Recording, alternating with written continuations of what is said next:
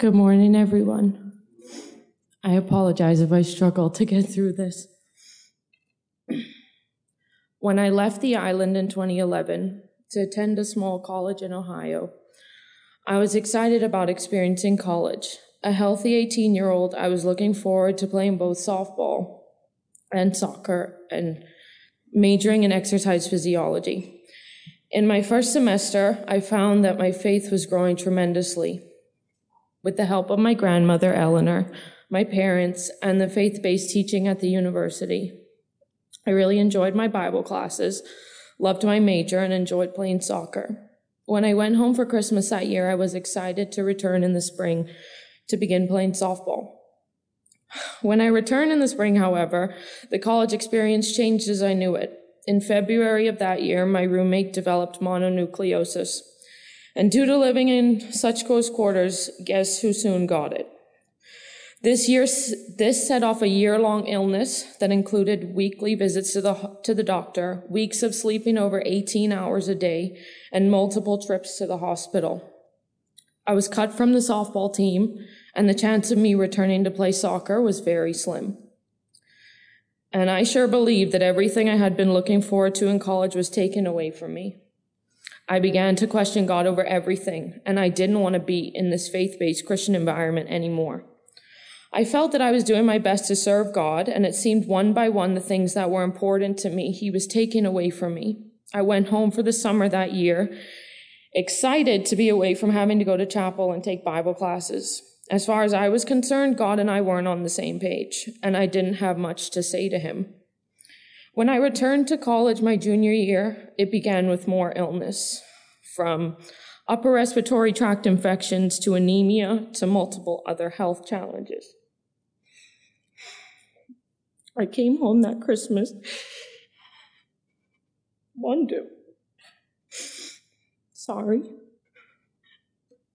wondering how things could get worse, but little did I know what was coming. After returning that year, the spring of 2014, I got a call from my mom to let me know that my rock, my best friend, my grandmother, had been diagnosed with stage 4 cancer. For those of you that don't know, I had Skyped my grandmother every night in college. She called me before every test and prayed with me daily. And she was the reason that I got through all of the hard times that I had going on. That semester was difficult, consumed with crying myself to sleep most nights, struggling with being so far away from home, and being unable to be there to physically take care of her. I went home that summer, moved in with her and my grandpa to help take care of her, hoping and praying that by some miracle, she'd get better. But in June of 2014, as you all know, the Lord had other plans.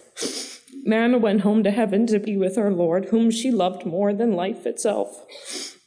I vowed I wasn't going back to school.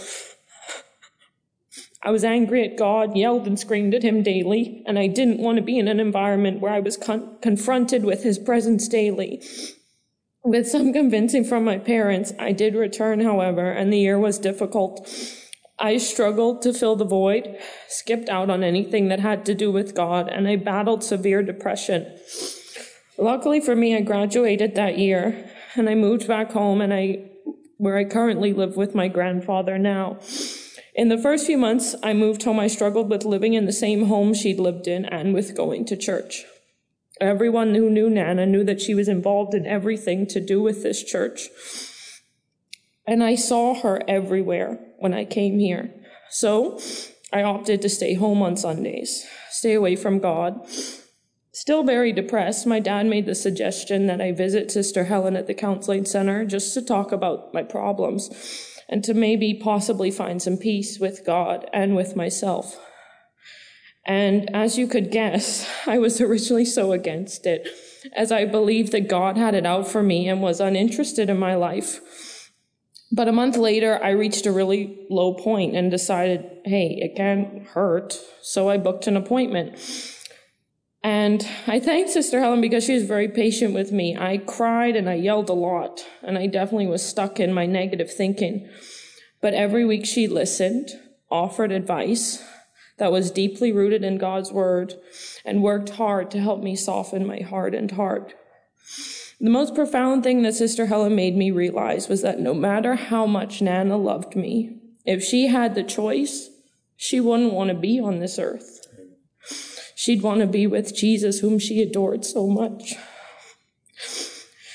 She made me realize that if my grandmother was here, and as you all know, she would not be happy with me turning my back on the Lord.